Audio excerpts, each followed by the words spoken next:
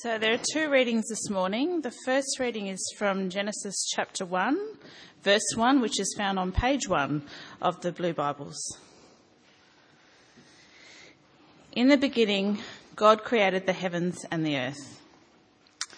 The second reading comes from 2 Corinthians chapter 5, verses 10 to 17, and that can be found on page 1160 in the Blue Bibles. For we must all appear before the judgment seat of Christ, so that each of us may receive what is due to us for the things done while in the body, whether good or bad. Since then we know what it is to fear the Lord, we try to persuade others. What we are is plain to God, and I hope it is also plain to your conscience. We are not trying to commend ourselves to you again, but we are giving you an opportunity to take pride in us, so that you can answer those who take pride in what is seen rather than what is in the heart. If we are out of our mind, as some say, it is for God. If we are in our right mind, it is for you. For Christ's love compels us, because we are convinced that one died for all, and therefore all died. And he died for all, that those who live should no longer live for themselves, but for him who died for them and was raised again. So from now on, we regard no one from a worldly point of view. Though we once regarded Christ in this way, we do so no longer. Therefore, if anyone is in Christ, the new creation has come. The old has gone, the new is here. Here ends the reading.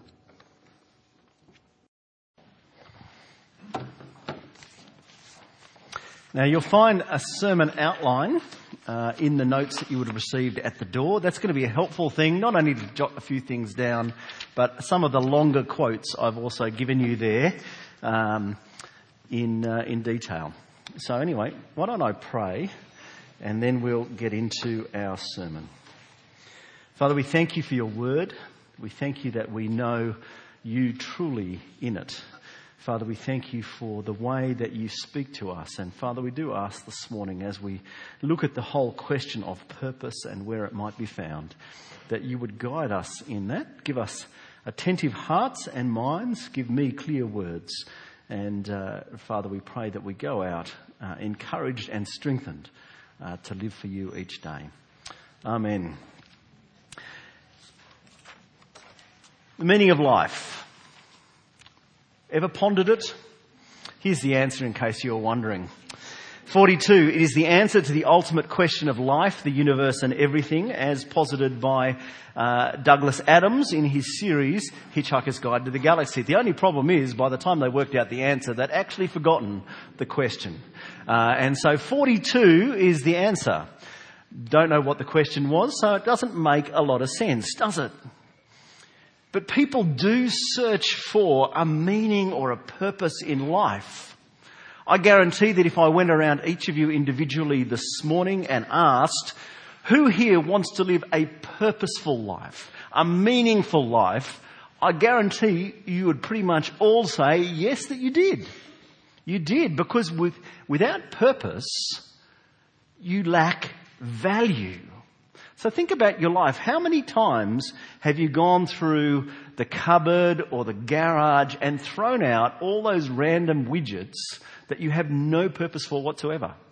And did you shed tears as you threw them in the bin? Not for a second. Who here collects broken white goods? You know, you've got a few fridges perhaps in the back, a couple of washing machines. They no longer do what they're meant to be doing, but you want them. You don't, do you? You praise the Lord that when the new one gets delivered, the old one gets taken away. No purpose, no value. Now we have to work out this morning, is there purpose? Where can we find purpose? And it's a question that's not just something that's occupied Christians, it's occupied the broader community as well. Now back in last century, was this very chic-looking guy. His name is, because we're doing Australian this morning, thanks to Kez, we would pronounce his name Albert Camus. But if you're French, particularly French Algerian. His name would be Albert Camus. Take your pick. This guy was a philosopher. He won the 1957 Nobel Prize for Literature. He is a heavy player. I thought no one would know of him. But then I've actually encountered 2 people in the last 2 days that have actually read his work. And so this guy explored the whole question of where meaning was to be found. And he said, like we've said before, that life must have a meaning for us to value it. Now, it's not just random French Algerian philosophers that are saying this, because last year the ABC reported on what they called the golden triangle of well-being. Now, these guys were reporting on a study that had been done broadly across our society. And what are the 3 things that you need for well-being, for a good life? You need enough resources to take the stress out of day-to-day living. So you don't need loads of money, but you need to know where the next meal's coming from. Okay? You need to have, number 2, meaningful relationships. And I think we'd all recognise that, wouldn't we? We need to be connected to one another. And lastly, you need purpose. These 3 things, and particularly purpose, critical for this idea of well-being. And so it's not just a question that we at Trinity Hills are considering. It's a question that has importance for all of life and for every person. If life has no purpose, what value can it have? Mr. Camus, he said this. He said, deciding whether or not life is worth living is to answer the fundamental question of philosophy. The question of purpose is key for this guy.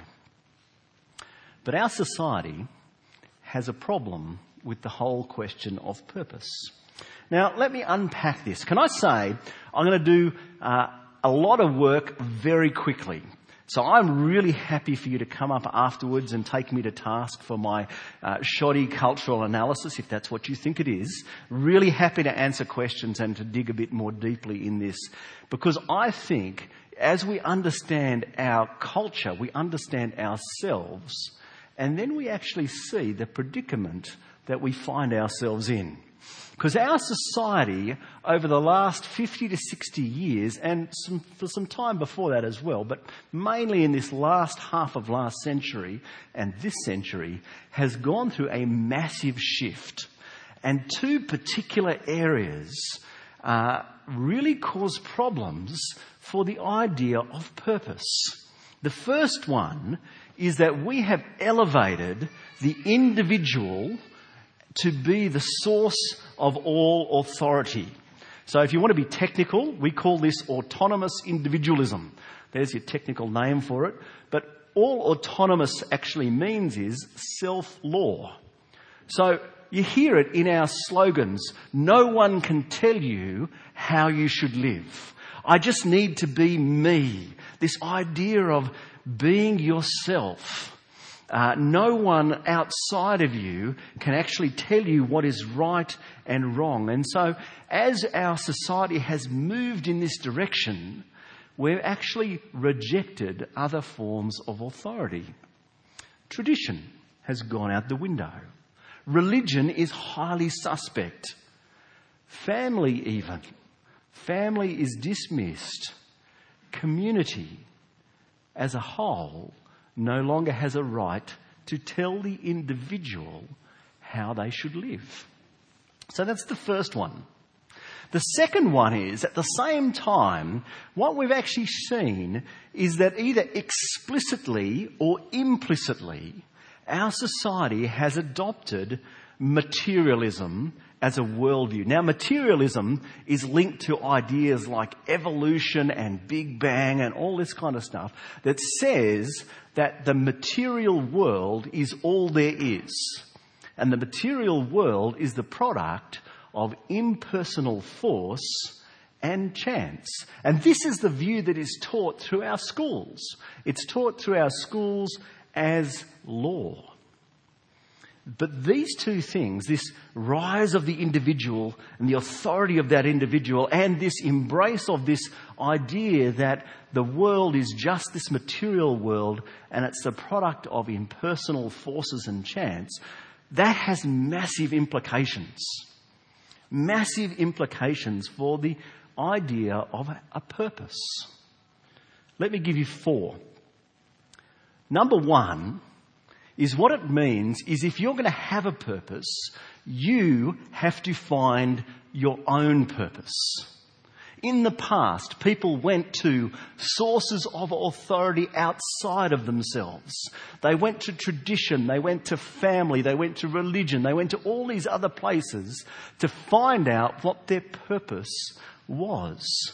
Some of those purposes were good, some of them less good. I'm not saying that that old way was always the good way, but now we're in a situation where I'm in charge of me, and so if I'm going to have a purpose, I need to find it, and we're told increasingly we've got to find it inside ourselves. And our emotions are what drive that. But do you see the incredible burden? If my life is going to have meaning and purpose and value, I need to find my purpose. An incredible burden. What's our second implication then? If our first is you've got to find it for yourself, the second implication is that every purpose is equal. Do you see that? Because I can't tell you what your purpose should be. And you can't tell me or each other what your purposes should be. So if someone sets their life purpose as curing cancer, that is the same value as someone who says, my life purpose is to become the world champion Tetris player. You know, the world's most meaningless computer game. There's no difference because you can't tell me that one is better than another because I decide what is good for me. And we get this kind of thing. You hear this language about what is right for you and often what feels right for you. And so for you to be authentic, maybe you need to cure cancer, solve world poverty, bring peace to the Middle East, conquer Tetris, collect seashells. They're all the same. And they're all equally arbitrary. There is no system that you can appeal to say that's a good purpose and that's a bad. For us parents, you can't tell your kids what they're going to do in the future. Well, you can try. Good luck. Let me know how it goes. But the world out there is saying they just have to find their purpose, their meaning, whatever that is. But our third implication, if I've got to find it and it's just my purpose, is that it starts with me and it ends with me. It's my individual choice, and as I end, it ends. And sometimes it ends before we end because our capacity to pursue it ends. You might know the story of Joni Eareckson, who was I think she was an athlete, and she dived into a pool and all of a sudden she's a quadriplegic. Her whole life turned massively upside down. Sometimes circumstances outside of us come in and constrain us or disable us in that, and we deal with that. Well, what if that was my purpose but I can no longer do it? But at the end, death always wins. My personal theory is that midlife crisis is when we wake up to the fact that we're never actually going to achieve those goals anyway, and we go through this minor, what's it all about? That's midlife crisis for you, in a nutshell. I've solved the problem. Isn't that great? You know. Okay. You don't have to stress out about that anymore. You've wondered about it all your life. So if we've got to find purpose, and all purposes are equal, and all purposes begin with us and end with us, but if you take a much bigger view, at the end of things, if the materialist worldview, if the view that matter is all that matters, then nothing matters. Because even if you have solved a conundrum like cancer, you have made life better for the random products of impersonal choice that have no particular value because they are purely random occurrences. And at the end of the universe, when everything winds down to nothing, who cares? It doesn't matter what you've achieved, because impersonal force cannot produce meaning. Impersonal force cannot produce meaning. We end up with Macbeth. Life's but a walking shadow. A poor player that struts and frets his hour upon the stage and then is heard no more. It is a tale told by an idiot, full of sound and fury, signifying nothing. It's a pretty bleak place, isn't it? If you follow that train of thought, and I'm happy for you to take me to task about this a little bit later, but if you follow that train of thought, you end up where Albert Camus ended up, saying that life is absurd. And he proposed you either got to live with this, which is what he did, or you've got to commit physical suicide or philosophical suicide. And he would look at us this morning, those of us here who are Christians, and say that we have just constructed a crutch to help us live with the absurdity of our life. But can we find a purpose that is more than that? He would say the same of anyone who claims a purpose in their life. Regardless of what that is, where you got it, he would say there is no meaning, there is no purpose. Is that where we have to end up? That our purposes are figments of our imagination. They're crutches that we use to make life just a little bit more tolerable. Can we have true purpose and real meaning? Now, C.S. Lewis, I think, gives us a great help to start to answer this. C.S. Lewis, commenting about something else, about a desire for life beyond the grave, he quotes he writes in a little piece of work called The Weight of Glory. He says this, that we remain conscious of a desire that no natural happiness will satisfy. We all want purpose. We want to have a life with meaning.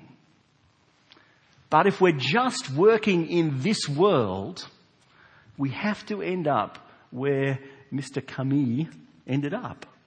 Absurd, meaningless.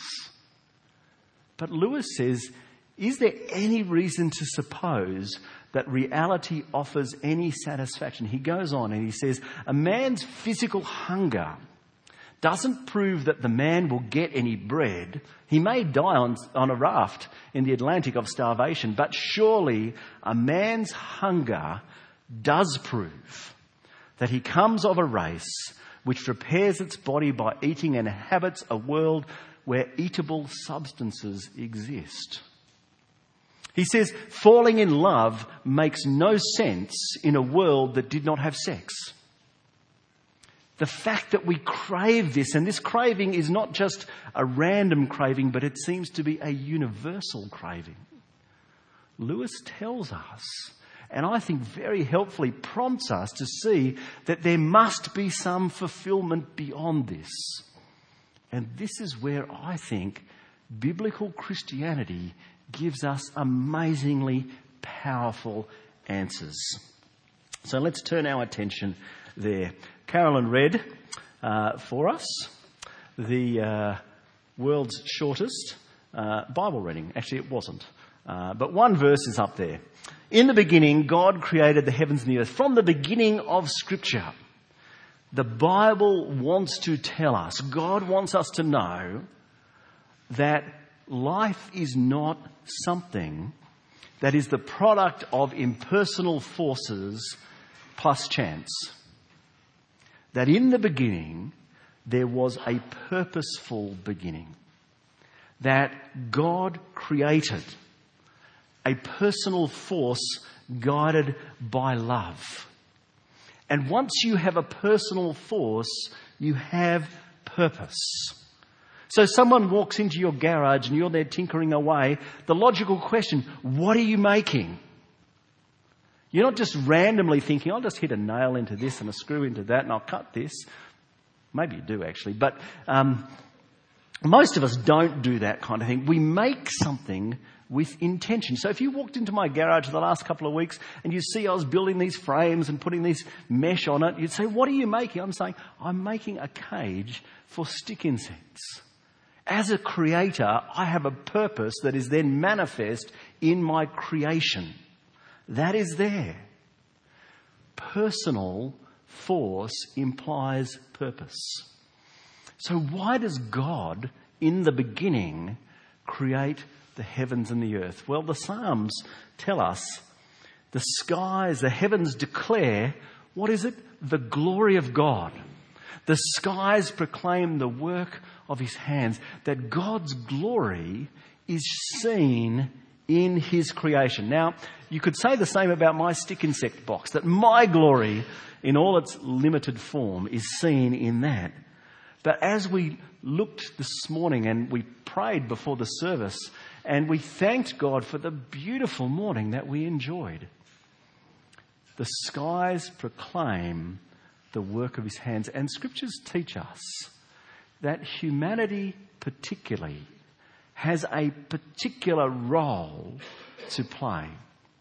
We are in the image of God, and as such, we reflect him. We reflect him in our being. We reflect him in our acting, the choices that we make. We reflect our Creator. It's like the art reflects the artist. Or maybe going a bit further, the parents get the reflected glory from the achievements of the children. Yes? Of limit. Or the notoriety of the misdeeds of the parents, of the children anyway. But there is that element where we were designed to reflect in and of ourselves that creation could look at humanity and say, I see a glimpse of what God is like. And so we were designed to find our purpose in relation to his purpose. He is the creator and we are the creation. But obviously, if you're aware of things and you're going out in this world like we all are, you'll actually see that this purpose has by and large been rejected. It's what the Bible talks about as sin. What the Bible talks about as sin is our rejection of God as God, asserting independence, claiming autonomy. And one consequence of our sin is that we seek to find purpose apart from that relationship with God. And so we look to smaller p purposes. We find it in the good things that he gives us or in the not so good things that we pursue. We get caught up in the creation, not in the creator. We get caught up in the gift, not in the giver. We stop short of the ultimate with the penultimate. And those things ultimately never satisfy. We might deny that relationship and so seek purpose elsewhere. But ultimately that purpose will never be fulfilled. It will only be very limited and it will end with us. But as sin is rejecting God, it's like a child who divorces their parents. Now, your kids may have actually shouted at you in anger. I can't recall if mine have ever done this, but maybe they will. Maybe that time is coming. I don't want to be part of this family. Maybe you said it to your family, your parents. The fact is, you can deny relationship, but the reality remains that you are always part of that family, and your parents are always your parents. You may deny God, but God is always God, and God in his mercy refuses to accept our declaration of independence. Why? For our good as well as for his glory. Left to ourselves, we are left where Albert Camus is, with the absurdity of life. And God knows, because he made us this way, that our purpose and meaning and value can only be lastingly and truly found in him. And so that is what we celebrated as we shared the Lord's Supper. That is what we celebrated at Easter, with the death and resurrection of Jesus being at the centre of our celebrations. That is what the gospel, that proclamation of those historical facts of what happened that first Easter, that is what that's about. Declaring that God was not content to let the rebels die their meaningless death. One way the Bible speaks of what Jesus achieved on the cross is there in our second reading. Actually, to tell you the truth, it wasn't there in the second reading because I stopped it too early. But let me read it for you. That God was reconciling the world to himself in Christ, not counting people's sins against them. See that word there, reconcile. We may deny relationship, but then God has done what is necessary to reconnect, to re-establish. And noticing that God wasn't reconciling himself to the world, but the world to himself. It's the world that has rejected him. But then he as the offended party, took the initiative to restore relationship. And how does he do that? He does that by not counting people's sin against it. And that's not just that he just decides, oh, well, don't bother about that, doesn't matter.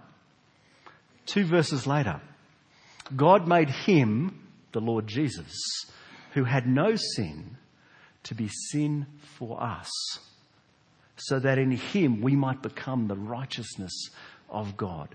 You see there, Jesus gets our sin, and we get to be the testimony of God's righteousness. There's a song that we sing that speaks of the fact that Christ was cast off that we might draw near. He was stripped naked so that we might be clothed. What we deserved, he got. What he deserves, we get through faith in him.